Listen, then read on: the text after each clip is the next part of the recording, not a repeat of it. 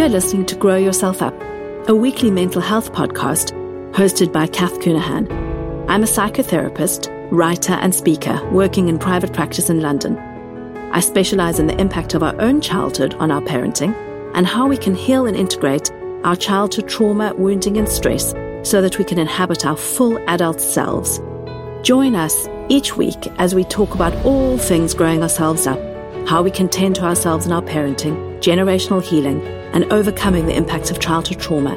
Together, we will become more self-compassionate, connected, authentic, resilient, and heart-centered so we can live our own full and beautiful lives.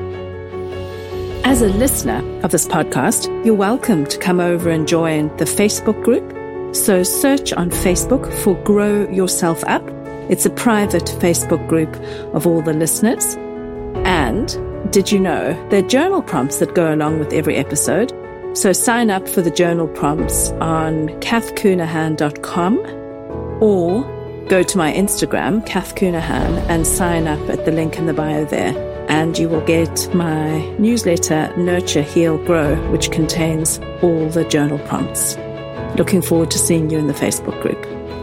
The podcast is produced each week by the wonderful Audio Cafe. Thanks for being here.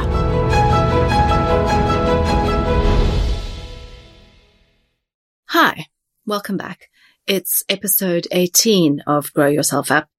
And today I want to talk about what I think is possibly the most important ingredient in post-traumatic growth or on any healing journey. It's a topic that some of you may raise your eyes at. And indeed, I used to do that because I thought it was letting myself off the hook. So today we're going to be talking a lot about self-compassion, what that actually means, and why it is really helpful for us. And I want to explain to you that it's actually the exact opposite of letting yourself off the hook. It's a way of actually helping with accountability, and it's very, very necessary ingredient on a healing pathway. So if we think about what it is we need in the present, if we're trying to heal from trauma or, calm our nervous system, what we really need is a relationship with ourselves in the present moment where we support ourselves, whatever is going on with us.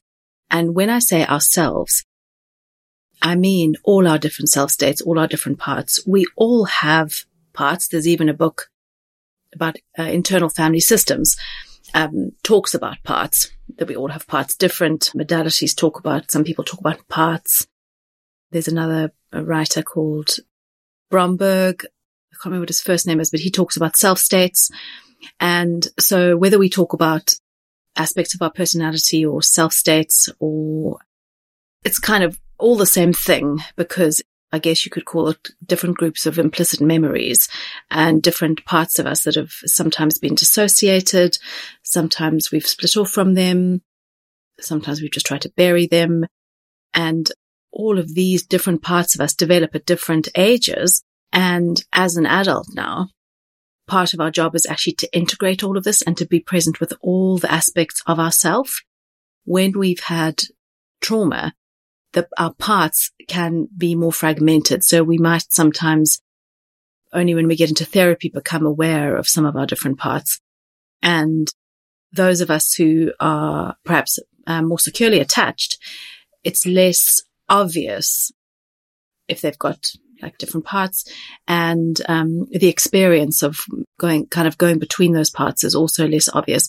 For those of us who've got more trauma and are more kind of fragmented in some way, it might become very obvious when we are in our inner child, or if we're in a very critical part, or if we're in a very wounded part. We might ourselves notice like a shift in our voice, a shift in our belief system. Certainly your therapist might notice that sort of stuff. But the point here is that just as you are working to develop a secure attachment with your children, we want to be a loving adult presence. So our functional adult part, we want that part of us to care for all of these wounded parts of us. We're not trying to kind of ostracize them or dissociate them further. We want to kind of welcome all of ourselves in, if that makes sense. Someone I think it's Bonnie Badenoch, but she talks about our own community. So we want to welcome in our community of ourselves, essentially. And because we heal the past in the present moment, so we can now give each part of us what they needed at the time they were growing up when they didn't get it.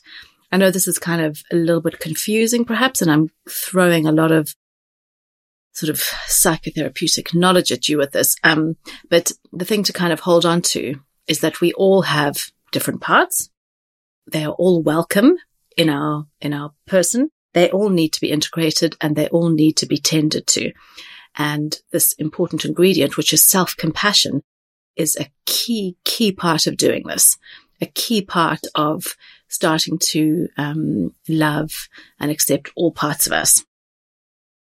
So many of us, we're working to heal the impacts of the past on ourselves, on our sense of self, on our behaviors, on our nervous system, the way we turn up in the world, the way what we expect of other people, what we expect of ourselves. We want to be more loving, more trusting, more open, more resilient. And we start with this by being compassionate about where we are. We can't kind of leapfrog parts of the healing journey. We have to be where we are, and really accepting what's been created in our life as a result of what's happened to us, and having compassion for that is a key aspect of moving forward.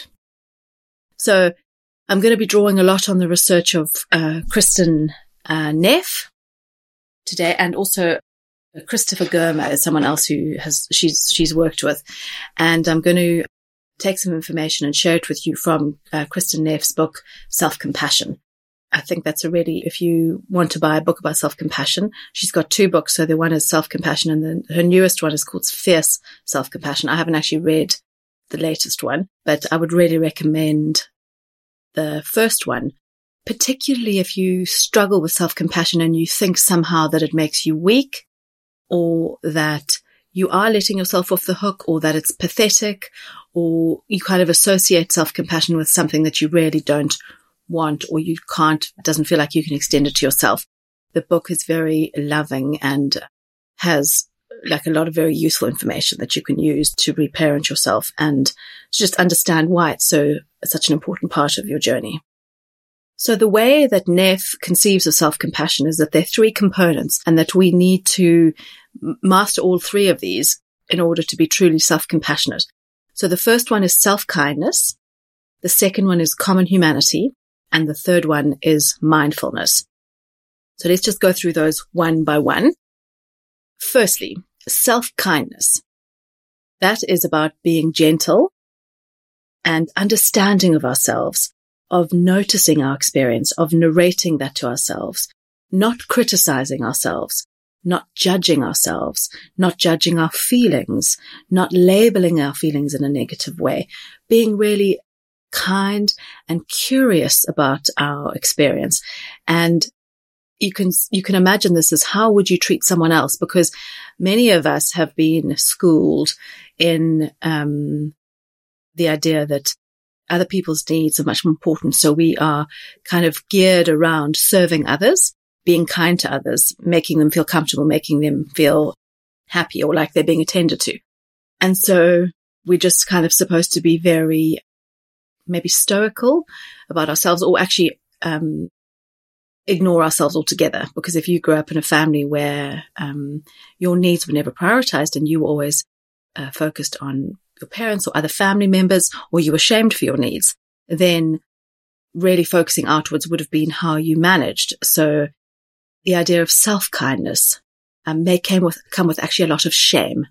So notice if you find this hard, and that doesn't mean you don't start practicing it, but notice, because sometimes a reaction can be that you shame yourself for needing kindness because you've been shamed for your very human needs. So then it feels like you need to reject yourself rather than give yourself self-compassion. I hope that makes sense. So let me just say that maybe in a slightly slower way, but if you were shamed for your needs, so I told you were needy, or you were ignored or mocked, or made the scapegoat in your family for something, then it it might be much more comfortable to deny your needs or not notice that you need care or affection or friendship. And because any need has been seen as like you're defective, and it brings up shame. And so then the idea of extending kindness to you might bring up that shame again. You may have, on the one hand, like a cognitive awareness, self-compassion would be useful. And then a part of you might feel like you need to reject yourself or you're pathetic or something like that. Now, this is really complex stuff that needs to be worked through in therapy. But I just want to give you a kind of a taste of why self-kindness may be tricky for you. Okay, so basically that's kind of be gentle and understanding. Don't criticize yourself. Don't judge yourself. Just hold yourself lovingly. Hold yourself as you may hold a small child. That's kind of the kind of imagery that we want to be gentle and loving. Now let's talk a bit about the next one, which is common humanity. So common humanity refers to the idea that there is a common lived experience among many of us. We're connected with others in the world in our experience of our life and our lives. Rather than having this idea that we're isolated, we're separate, we're different, because really we are most similar in the areas we struggle in. And I can tell you that because I'm a therapist and I sit across from a lot of people who share their stuff, and we all struggle in similar ways, particularly when we've had similar backgrounds. So we're connected across our life experiences, and this can sometimes be a difficult thing to make sense of. Let me share something with you. One of my followers on Instagram commented to me once that they found it really annoying being told you're not alone. That's sometimes a thing we say, especially on social media, that sharing an experience and then saying you're not alone in an attempt to help people know that they're not alone and that other people are experiencing the same thing. But she said, because actually in difficult parenting moments, we are alone. And that's true, because at night when you're having a tricky bed and bath time, or your kids won't go to sleep and you're tired of, sitting outside their room as I do, or stroking their arm or something, or stroking their heads, you are in fact alone physically in that moment. But what the common humanity is that you can kind of think, well, across the land, there are lots of other parents doing the same thing. And I sometimes actually do that. I think to myself, I can imagine that in many houses or homes around me, people are going through the same experience, and that does make me feel somehow connected to a kind of a global experience of parenting where we're just desperate for our children to go to sleep, frankly. But so yes, we are physically alone, but holding in mind the idea that there are other people having the same experience can be comforting. Okay, and then the last one is mindfulness. And this is a kind of an important aspect of the self-compassion, because it helps maintain some sort of semblance of balance. One more thing I actually just want to say about the common humanity. One of the things that Nev says in her book, which I love, about how compassion is an aspect of it is there's a common humanity, is that she highlights that the definition of compassion is to suffer with. And so it's a relational experience. We do it with other people. And so having self-compassion acknowledges that everyone suffers. It's not, you might not be able to see their suffering. They may look very shiny on the outside or like they're getting everything right. But I can tell you, I promise you, everyone suffers. You might not be able to see it though. And not that we want to be comforting ourselves with other people's suffering. It's more that we are bonded by that we are all living, we're having our experience in our human bodies, and we're imperfect. And sometimes it feels really hard to bear that imperfection. That is the essence of our human experience. So now this third ingredient of self-compassion, mindfulness, this is holding on to our experience with a kind of a balanced awareness. So we notice what's going on. We neither exaggerate it nor minimize it. And this kind of noticing exactly what it is that's going on helps us take decisive action. If we would tend to minimize something, it means we may not take action. If we would exaggerate things, we may also not take the correct action, because we might have a very exaggerated response or a very exaggerated way of solving whatever we're facing. And so she talks about how this aspect of self-compassion is facing up to reality, and that actually facing whatever's going on for us helps us take the appropriate steps. So we know from the research that those of us who are insecurely attached struggle a lot more with self-compassion because we didn't necessarily have that extended to us when we were growing up. And so as we heal and become securely attached to ourselves, developing self-compassion is a really important part of that, because we want to activate our own attachment system and extend the care to ourselves that we may not have got. I also want to read you a piece from the book Self-Compassion. So this is, I'm reading now. It says, research shows that people with higher levels of self-compassion are significantly less likely to suppress unwanted thoughts and emotions than those who lack self-compassion. They are more willing to experience their difficult feelings and to acknowledge that their emotions are valid and important. This is because of the safety provided by self-compassion. It's not as scary to confront emotional pain when you know that you will be supported throughout the process. Just as it feels easier to open up to a close friend whom you can rely on to be caring and understanding, it's easier to open up to yourself when you can trust that your pain will be held in compassionate awareness. Now, why that is so important is because when we are trying to break cycles or shift patterns in our families, many of us did not have all our feelings validated growing up. We were not seen, particularly when we were having emotions that were kind of unappealing to our parents. And so you may have a sense of danger or panic or fear associated with if you're feeling rage, or if you feel ambivalent about your children, or some days you feel really bored, or sometimes you hate being a mom, or anything that you perceive of as being negative.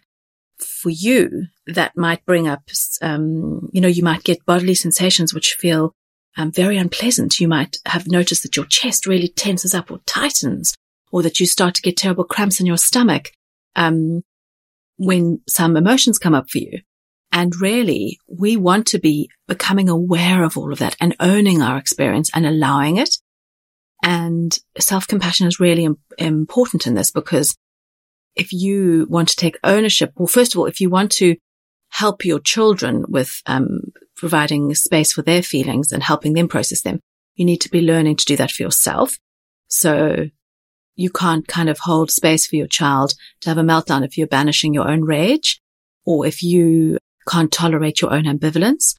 So self-compassion really helps with that. And you can literally start by noticing how you might try and repress or suppress certain emotions.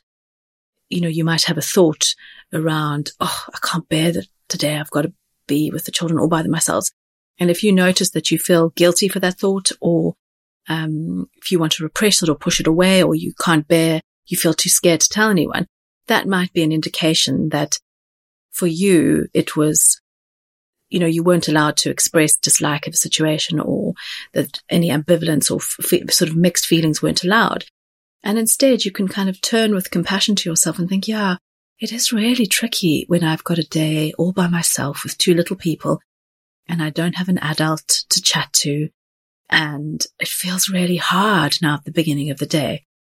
And that kind of softening towards yourself opens up a much bigger pathway to possibility than if you shut yourself down, because with that softness, it opens up the idea of, okay, so I really am feeling a little bit like I'm dreading today. How can I help myself? How can I make it a little bit more interesting for me? Or could we go somewhere where I might meet someone in a coffee shop to chat to? Or could we go to a soft play together? When you allow your own experience and soften into it, there is the pathway to change. You don't change yourself or love and accept yourself by continuing to either repress or dissociate or try and detach from things that you find hard. I personally find self-compassion really useful. My husband has been traveling for work this week, and I find it a lot by the end of the day to bath the people, put the people to bed, remain present. It feels like I've done a lot of self-care. I've been swimming. I've done the things that help ground me, and I still find it a lot. And so I have to really extend kindness to myself, to acknowledge how much I miss my husband, to acknowledge it feels really hard, to acknowledge that sometimes pushes me into a place where I might not be as loving as I could be. And I remember actually someone on Instagram shared that their husband also traveled a lot, and it made me feel better to know that they too were having those type of things. And it was also a struggle for them. And the mindfulness aspect of this helps me not to get too dramatic. I can go, okay, he is coming back on Friday night. It's not a catastrophe. You have managed. Yes, it's been a little bit tricky, but I don't have to kind of dramatize into like, oh, it's all been terrible, or I haven't managed. I have managed. And it's helpful to kind of sometimes right size the experience. I find that helpful for me. And then the first thing is just not kind of criticizing myself for the fact that I find it hard, not saying, oh, you're crap, or why, how come you're so weak that you find this a struggle. I can just mindfully go, oh, sweet angel, it's just really tricky. You feel tired. You like the companionship. And it feels sad. Sometimes I feel sad and lonely, and I can acknowledge all of that and know that it's just how you feel in the moment. It's okay. Now, I want to really emphasize that this is a tiny, tiny introduction. There's masses of research going on in self-compassion. There's a lot more that I will share about in the future, because it's so interesting what happens to our brains when we extend ourselves self-compassion. So there's really a lot to talk about. So go out, read about this, find out what interests you, and use some of this information to be self-compassionate to yourself, please. I'm going to end on a story from Kristin Neff's book, because it made me laugh out loud, and I hope it'll make you laugh, and to understand how much we are all bonded in our common humanity. So she's describing a situation one of her graduate students encountered several months ago. So I'm going to read now from the book. He and his wife Merrily recently had a baby girl, and as a result, their 3-year-old son Finn started displaying some challenging behaviors. One day, when returning home from an errand, Pittman found his supposedly toilet-trained son peeing on the living room wall. When confronted about this, Finn just turned towards his dad, flashed an evil grin, and said, "I hate you." Thank God for Pittman's self-compassion practice. Though anyone would have understood if he had lost it, he managed to stay centered, take a few deep breaths, and give himself compassion for how difficult and challenging the moment was. This helped him to refocus and remember that, outward signs to the contrary, Finn was not simply being naughty.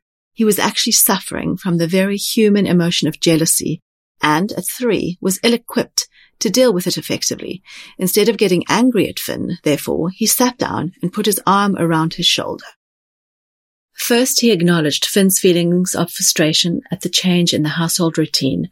I know this is hard for you right now because your baby sister is taking up so much of our attention, but your mom and I love you more than ever. Finn's unhappy mood started to lift almost instantly, as did Pittman's. He even started to see the humor of the situation, knowing he'd have a good story to dine out on for years. The more Finn feels reassured of his parents' love and support as he adjusts to the new member of his family, especially when he acts out, the more he'll realize that his parents' love is unshakable, even though their walls may be a little bit stained. Okay, so I love that story. And I think that, I shared a story last week, I think it was last week, about my child when she had an absolute meltdown because my other child got to turn off the car. And you'll notice that as soon as you are compassionate to your children, they kind of collapse into you and just soften because they feel seen and they're not being punished, and they are gaining understanding of actually why they are behaving in a way that they are, because you're helping them. You're helping them understand what's going on for them. And that story that I just read, your child may not have weed up against the wall, but particularly when siblings are born, that story of the elder child really, really struggling with the little treasure who's been born is very common. So please know that you are not alone. You may be alone physically in your house, yes, as I am now actually. Well, I've got my kids with me, but solo parenting. And know that someone else out there has had or is having a similar experience to you.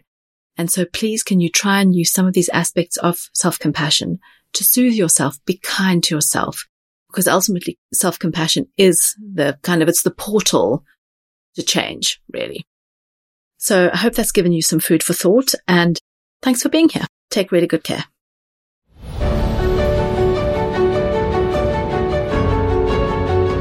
You've been listening to Grow Yourself Up, hosted by Kath Coonahan. We'll be back next week with a new episode supporting you to better understand and tend to yourself for more heart-centered, connected, authentic, and resilient living.